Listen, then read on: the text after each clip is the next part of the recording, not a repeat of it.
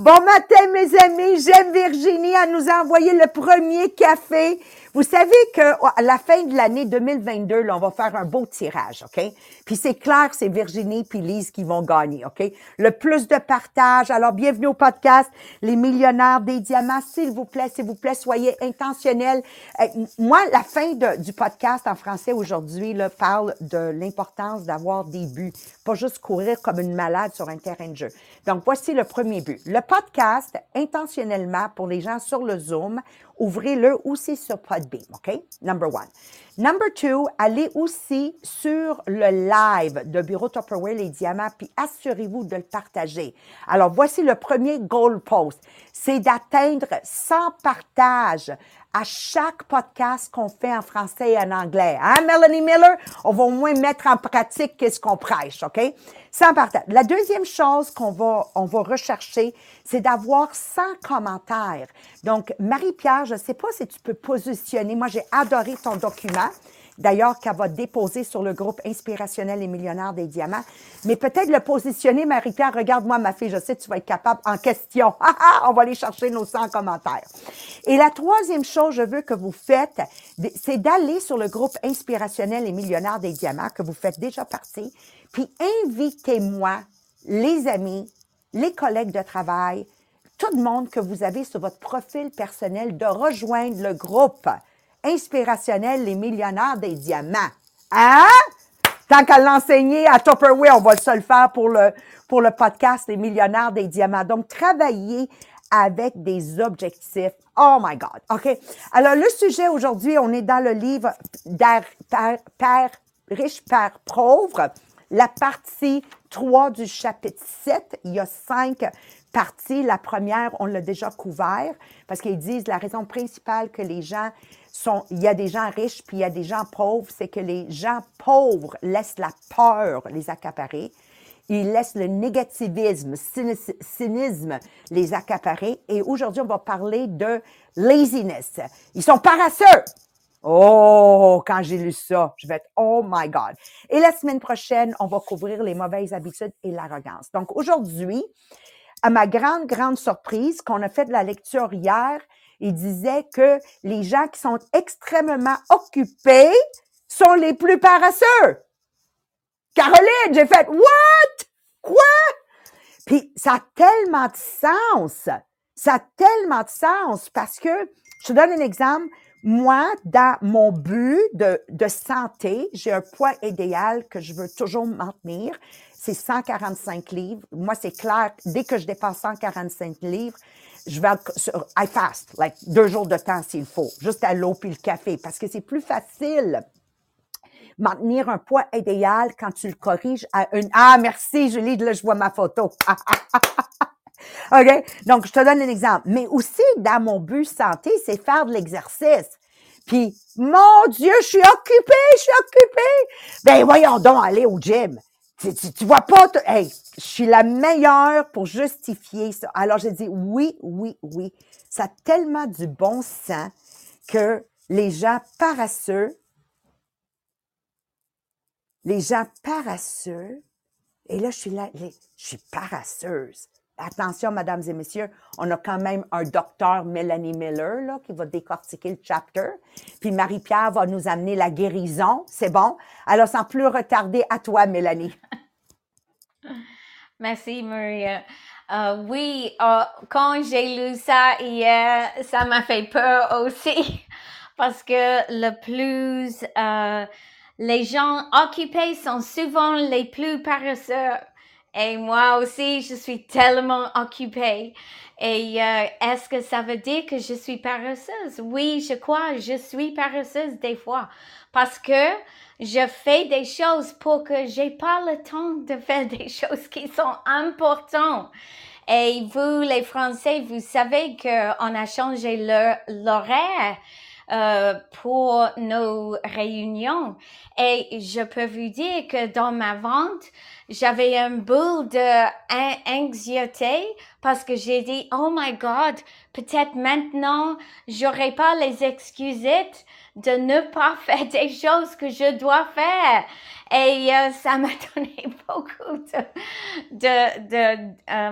pas douleur, mais beaucoup de pensées. Qu'est-ce que je vais faire?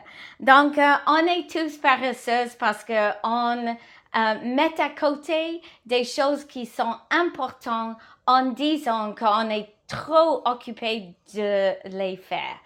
Et moi, je vous raconte une petite histoire d'un monsieur, et on sait tous les gens comme ça, on connaît tous les gens comme ça.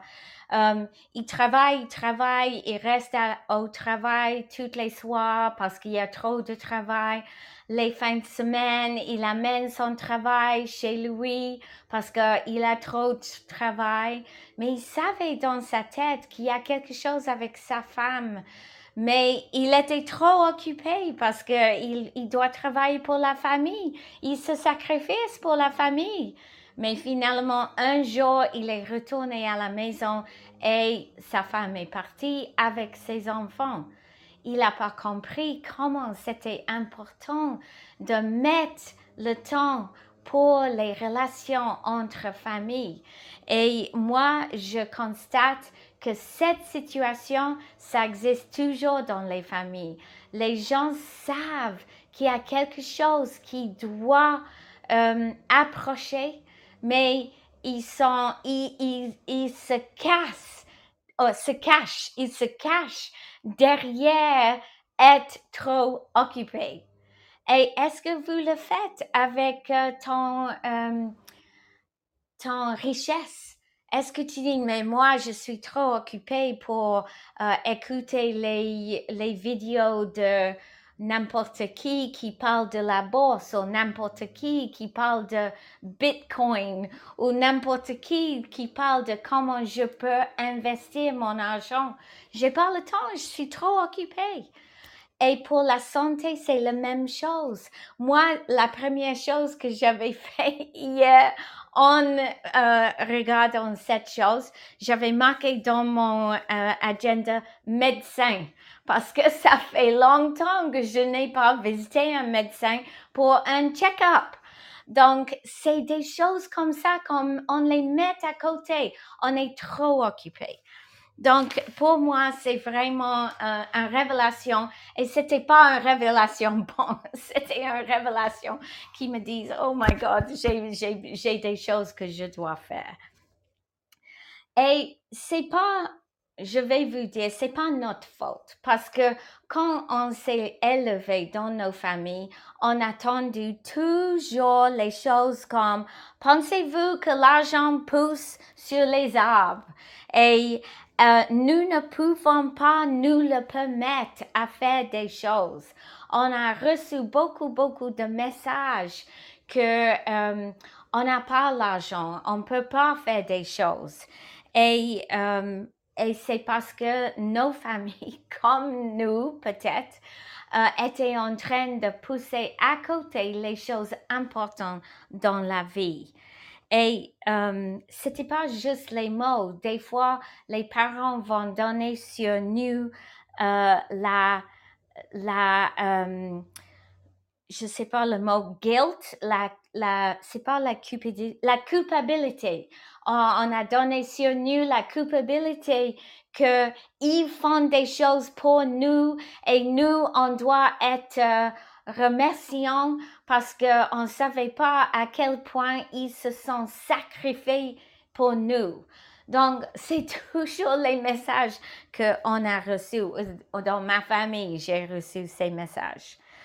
Les gens sont endettés parce qu'ils n'avaient pas fait assez de choses sur leur vie pour être sûrs qu'ils vont avoir assez d'argent pour habiter. Moi, j'ai un frère en Angleterre et la chose qu'ils disent à moi toujours c'est « Toi, t'es chanceuse, t'as beaucoup d'argent, t'es chanceuse. » Mais c'est pas ça, c'est parce que nous avons mis à côté toutes les choses qu'on devrait faire pour comprendre la richesse, pour comprendre qu'on doit investir, pour comprendre que c'est important que quand on est retraité, comme mon mari, on va pas penser toujours, oh, on peut pas faire ça, on n'a pas assez d'argent. Mais lui, il a une phrase qui m'énerve toujours, c'est qu'il dit, oh, on n'a pas assez de l'argent, mais je le mérite. Je le mérite de faire des choses. J'ai beaucoup de travail, je le mérite de penser d'argent que je n'ai pas. Et c'est comme ça que beaucoup de monde, ils vivent sur leur carte de crédit. Et qu'est-ce que c'est pire? C'est que les banques et le gouvernement, ils comprennent que les gens aiment dépenser de l'argent et ils sont pas assez sûrs pour sauver de l'argent. Moi, je suis tellement contente que nous avons commencé nos vies de travaillant en Australie parce que le gouvernement en Australie a fait des choses que les gens étaient forcés de mettre d'argent à côté et ils ont forcé les grandes entreprises à mettre un montant égal dans nos systèmes pour notre retraite. Et c'est ça qui nous a sauvés parce qu'on était forcés à un jeune âge et on a continué, même si c'était pas forcé au Canada. Donc, c'est important qu'on comprenne, qu'on mette à côté les choses importantes en disant on est trop occupé de les regarder. Le père richesse, riche, il a dit, on ne peut pas dire les mots, je ne pourrai jamais me le permettre. Je suis pas capable à payer des choses. Parce que dès qu'on dit les mots comme ça, notre cerveau est en batte avec notre paresseuse. Parce que le cerveau dit, oui, on veut aller à la gym. Et le paresseux, il dit, oh, mais je suis fatigué. J'ai beaucoup travaillé aujourd'hui. J'ai vraiment pas envie d'y aller. C'est pas important. Il y a demain. Donc, il y a toujours ce battre qui va dans nos têtes. Donc, la meilleure chose à dire, comment pouvons-nous nous permettre cela? Comment nous allons faire des choses qu'on veut faire? C'est d'avoir un comment et pas un on peut pas. Dès qu'on dit les mots on peut pas, on est fini. Dès qu'on dit les mots on le mérite, on est fini. On doit dire comment on va arriver. Et moi, je suis en train, comme vous savez, de me préparer pour une grande visite en Australie. On part le 21 novembre et on va retourner le 14 janvier. Est-ce que tu crois que c'est pas cher? Non, c'est vraiment cher, je vous assure. Et même pour juste payer la location pendant les 8 semaines, ça va nous coûter 20 000 $. Est-ce que je veux dire je le mérite? Non, je vais pas dire ça. Est-ce que je veux dire je peux pas payer ça? Non, je vais dire comment je vais y arriver de payer ça. Oui, on a les épargnés, les savings, et on va donner quelques mots, mais c'est un peu plus cher qu'on a pensé. Les billets d'avion pour mes enfants, ils sont un peu élevés. Donc, qu'est-ce que je fais? Je travaille plus parce que je sais, je dois faire comment je vais y arriver et pas, oh, je peux pas, on peut pas vous inviter maintenant parce qu'on n'a pas assez de l'argent pour le faire. Mais c'est pas ça que je vais dire à mes enfants. Donc, dans la vie, on a toujours les choix. Et moi, je vous conseille maintenant, prendre le temps pour apprendre comment avoir de l'argent. Fais le temps pour avoir une bonne santé. Dis jamais les mots « je n'ai pas le temps ». Et je sais que dans ma vie, dans les derniers mois, ces mots sont sortis de mon cerveau et de ma bouche souvent. Je dois pas le dire parce que dès que je commence à dire ces mots comme ça, on est fini. C'est comment je vais réussir. Et Monsieur Michael Douglas, dans son movie Wall Street, il a dit « La cupidité est bon ».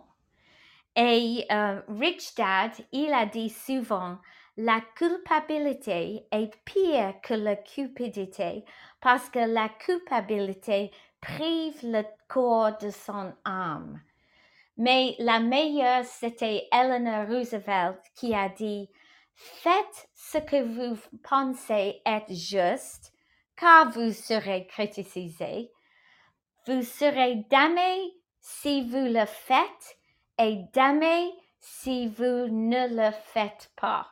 Donc, fais-toi ce que toi, tu sais, c'est la bonne chose et pas que ton âme paresseux vont te dire. Donc, ça c'est moi. Donc, à toi, ma belle Marie-Pierre. Merci Mélanie. Donc là, je suis curieuse de savoir, allez écrire dans le chat, maintenant que vous avez la description du livre de la paresse, où est-ce que vous vous situez, mettons, d'une échelle de 1 à 10. Où est-ce que vous vous situez au niveau de la paresse? Peut-être que finalement, avec cette description-là, on pensait qu'on était peut-être un 1, un 0 même, c'est quand vous êtes extrême comme Maria, puis finalement, c'est peut-être pas qu'est-ce qu'on pensait, sachant la nouvelle définition de la paresse. Là, Maria nous fait des signes de 10 finalement. Maria, c'est tout un ou tout l'autre. Il n'y a pas au milieu, il n'existe pas ces chiffres-là. Donc, c'est sûr, on veut surmonter cette paresse-là. Donc, parce que ça va prendre du travail, on le sait, pour cesser d'être paresseux. Et parce que n'importe quoi dans notre développement personnel va toujours demander des efforts et du dévouement. Donc, on part ça avec 10 conseils pour vous aider à arrêter d'être paresseux. Donc, numéro 1, c'est de reconnaître pourquoi vous évitez une tâche à accomplir. Donc, quand on procrastine, souvent, c'est qu'on va éviter, en fait, le sentiment désagréable qui accompagne la tâche à accomplir. Donc, quand on essaye de se débarrasser de ce sentiment négatif-là, exemple, en juste allant sur les médias sociaux, en scrollant, c'est juste une solution temporaire, mais en faisant face vraiment à ces émotions-là, c'est comme ça que tu vas pouvoir commencer à les gérer. Donc, qu'est-ce qui sont les principales causes, en fait, de la paresse? Il y a 5 majeures causes de la paresse. Donc, numéro 1, c'est la peur de l'échec. Donc, non, t'es pas paresseux, c'est juste que t'as peur. Donc, la procrastination est enracinée justement dans la peur de l'échec, la peur du succès ou la peur de pas être parfait. Puis, la peur, c'est une émotion vraiment puissante. Donc, quand on va ressentir cette anxiété-là, quand on est poussé à faire quelque chose qui nous met mal à l'aise, naturellement, on va essayer de l'éviter à tout prix. Donc, pour vous, est-ce que c'est la peur de l'échec qui est votre principale cause? Donc, de 1 à 10, est-ce que ça serait la peur de l'échec pour vous? Dans le fond, pourquoi vous évitez, en fait, d'accomplir une tâche.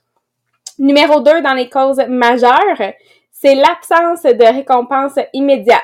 Donc, ça peut devenir difficile de se sentir motivé pour travailler sur un des objectifs à long terme quand c'est difficile de voir les gains à court terme. Donc, vous pouvez commencer à vous sentir paresseux quand tu ne vois pas une récompense immédiate pour les efforts que tu es en train de mettre. Donc, de 1 à 10, est-ce que pour vous, c'est plus le numéro 2, donc l'absence de récompense immédiate qui cause la paresse? Numéro 3, c'est le faible niveau d'énergie. Parce que certaines personnes vont avoir de la difficulté avec des faibles niveaux d'énergie qui va aller justement entraver leur volonté d'accomplir des tâches importantes. Donc, obtenir un bon nombre d'heures de sommeil est essentiel pour avoir suffisamment d'énergie pour rester motivé. Donc, pour le numéro 3, faible niveau d'énergie, de 1 à 10, est-ce que c'est pour vous une des causes majeures de la paresse? Numéro 4, c'est trop de distractions. Donc, vous pouvez vous sentir moins enclin à faire des efforts lorsque tu es confronté à des distractions. Donc, que ça soit les réseaux sociaux, regarder la télévision, les distractions vont toujours, en fait, vont permettre d'éviter facilement le travail et l'autodiscipline. Donc, pour vous, de 1 à 10, est-ce que ça serait plutôt celui-là, trop de distractions, qui est la cause de la paresse? Et numéro 5, c'est le fait d'avoir trop de travail. Donc, les personnes qui ont beaucoup de travail à faire peuvent se sentir dépassées par le nombre et l'ampleur de leurs tâches, ce qui les conduit finalement à éviter complètement les choses qui sont importantes. Donc, pour vous, de 1 à 10, est-ce que ce serait plutôt celui-là, avoir trop de travail? Je vois plein de têtes qui me disent oui, ok, super. Donc, on est tous différents. Maintenant que tu connais la cause pour toi de la paresse, mais là, tu vas savoir justement qu'est-ce que tu vas avoir à travailler en le sachant de cette façon-là. Numéro 2, c'est de se fixer des objectifs qui sont gérables. Donc, avant de pouvoir vaincre la paresse, il faut d'abord identifier le type de travail que vous allez avoir à faire. Donc, identifier quelques objectifs majeurs et réalistes dans votre vie, oui, à court terme et à long terme, et le chemin pour atteindre chacun de ces objectifs-là. Donc, diviser chaque objectif en tâches plus petites pour voir les étapes et les compétences requises pour accomplir chacun de ces objectifs-là. Numéro 3, ça va être de créer un plan détaillé. Là, excusez, là, je vois Gucci qui est en train de se faire mettre son compte. C'est vraiment très drôle. OK, numéro 3, créer un plan détaillé. Donc, une fois que vous avez identifié vos objectifs, c'est d'établir un plan d'action spécifique pour atteindre chacun d'entre eux. Donc, la clé d'un plan réussi est de connaître et de planifier en fonction de vos habitudes et de votre routine quotidienne préférée. Donc, comme ça, vous allez pouvoir prendre partie, en fait, de vos forces et de planifier aussi en fonction de vos faiblesses. Donc, exemple, si un de tes objectifs à long terme, ça serait d'écrire un livre, mais que tu le sais que tu as de la misère à écrire quand tu arrives au soir parce que tu te sens fatigué, ben de se fixer l'objectif d'écrire le matin ou l'après-midi au lieu d'écrire le soir pour profiter du temps où tu as le plus d'énergie. Donc, à inclure aussi des temps d'arrêt pour se donner le temps des moments de détente. Numéro 4, c'est de canaliser l'énergie positive. Donc, oui, de se concentrer sur la positivité, le bien-être, de prendre du temps d'identifier, de célébrer aussi vos réalisations et surtout éviter le discours intérieur négatif qui va ralentir ton momentum. Numéro 5, c'est de faire des pauses courtes. Donc, oui, de se concentrer uniquement sur le travail peut rapidement conduire à le burn-out, la paresse. Donc, de prévoir des pauses rapides, des fois juste des pauses de 10 minutes, juste pour se recharger d'énergie pendant votre temps de travail. Numéro 6, c'est pardonnez-vous les erreurs. Parce que c'est normal que les gens vont s'égarer, ils vont parfois même échouer. Si ça vous arrive, c'est de pratiquer le pardon, de se concentrer sur le fait d'aller de l'avant plutôt que de s'attarder sur des lacunes. Parce que le perfectionnisme ou passer trop de temps à se sentir fâché de manquer des petites choses va risquer de perdre complètement votre élan. Donc, dans une étude, justement, ils ont constaté que les personnes qui sont sujettes à la procrastination vont, dans l'ensemble, avoir moins de compassion pour eux-mêmes. Donc, les étudiants qui ont dit qu'ils étaient capables de se pardonner d'avoir, exemple, procrastiné pour un premier examen, ont fini par procrastiner moins rendu au deuxième examen parce qu'ils étaient capables de se pardonner. Numéro 7, c'est de corriger notre direction. Donc, si tu as constamment du mal à rester sur la bonne voie, mais c'est de faire une pause et identifier la source de la distraction ou du sentiment, en fait, du burn-out. Donc, de chercher les moyens pour rendre les tâches moins le fun, plus le fun. Si vous voyez comment tu peux diviser, encore une fois, une tâche qui a l'air intimidante en petites étapes. Donc, éviter de doubler un objectif ou un plan si ça répond pas à vos besoins ou à votre routine. Numéro 8, c'est d'aller chercher un compagnon. Donc, faut que je vous raconte, ce matin, Maria est décidée, comme à plusieurs reprises, de commencer à faire de l'exercice. Donc, là, le matin, elle est décidée, elle veut se trouver un ami pour aller faire de l'exercice, elle va aller au gym. Donc, elle demande à Sylvain ce matin, elle dit « Ah, Sylvain, tu vas-tu au gym? » Et Sylvain dit répondre « J'ai un abonnement. » Donc, autant Sylvain que Maria a besoin d'un ami pour finalement y aller. Pas juste être inscrit. Il y a une différence entre les deux.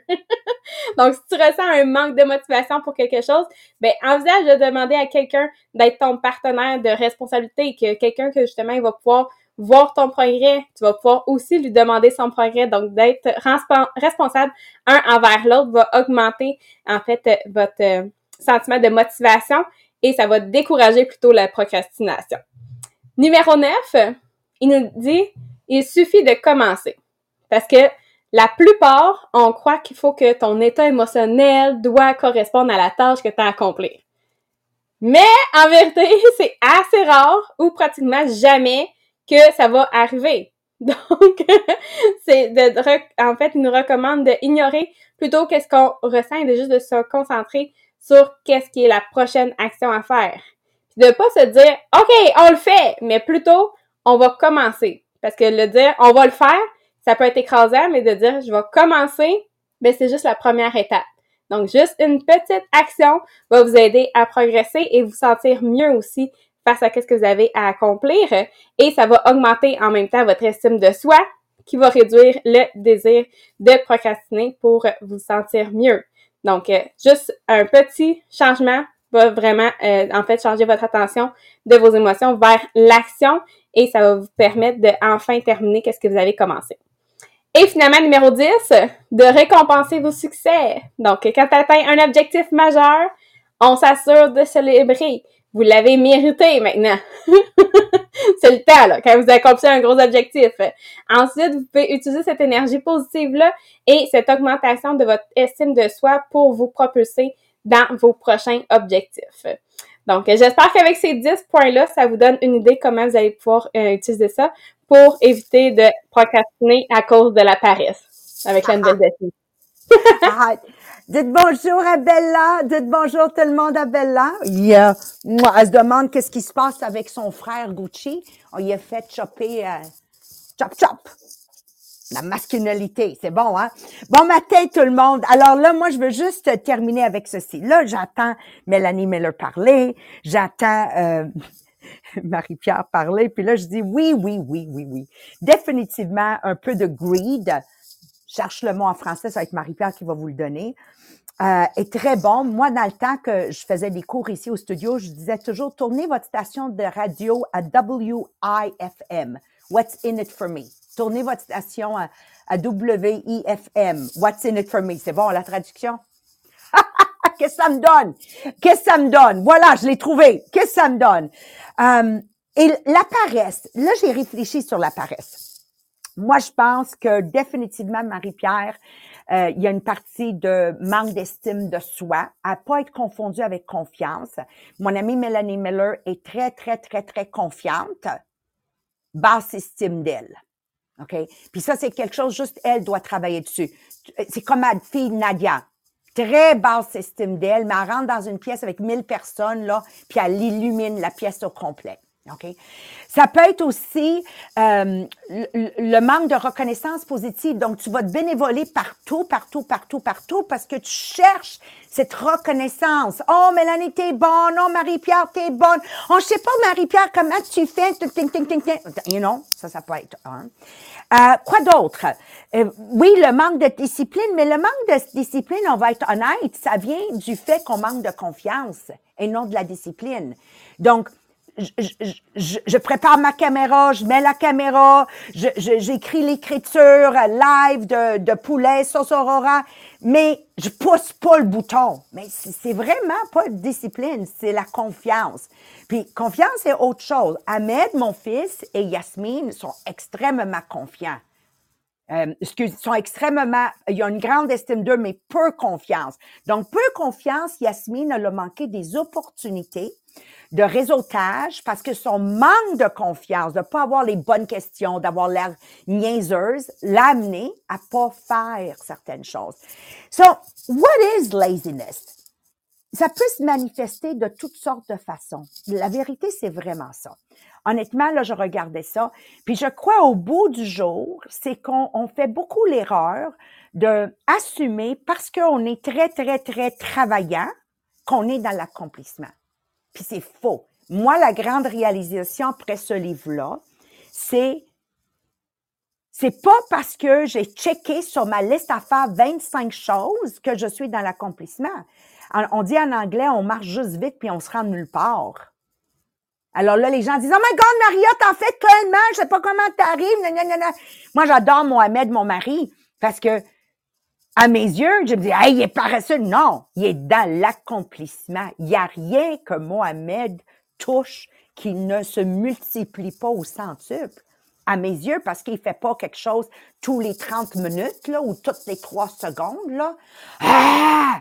But honestly, he's not lazy. I'm the lazy one, right? La grande révélation hier. Donc, Maria, qu'est-ce que tu nous dis? Encore une fois, faites aucune tâche parce que vous allez courir sur le terrain de soccer pareil. Zoom, zoom, zoom, zoom. Mais il faut que vous mettez des buts. On l'a couvert mercredi. Un but pour votre santé, votre poids idéal. Un but pour le montant d'argent que vous voulez ramasser. Un but pour votre famille. Un but. Vous faites un live. Aucun live en bas de 100 commentaires, 100 partages. Aucun party Tupperware sur votre VIP en bas de 3 kits vendus à 179, en bas de 1250 $ de vente. Vous comprenez qu'est-ce que je veux dire? Les mêmes énergies, Mélanie Miller, on se parle là, mutuellement. Les mêmes énergies, mais avec des buts. Let's put goalposts. On met des buts sur le terrain de jeu. C'est comme ça qu'on va combattre la paresse. Numéro 2, engager du monde à faire les tâches qui vous donnent l'impression que vous êtes dans l'accomplissement. Vous ne l'êtes pas. C'est pas parce que j'ai fait un post que je suis dans l'accomplissement. Si j'ai fait un post et j'ai été payée pour faire un post, oui, je suis dans l'accomplissement. Donc ici, la seule qui est en accomplissement, là, c'est Marie-Pierre et Mélissa, parce qu'on les paye pour faire ça. But if I'm not being paid for that, je suis pas dans l'accomplissement. I'm walking fast, going nowhere. Est-ce que vous me comprenez?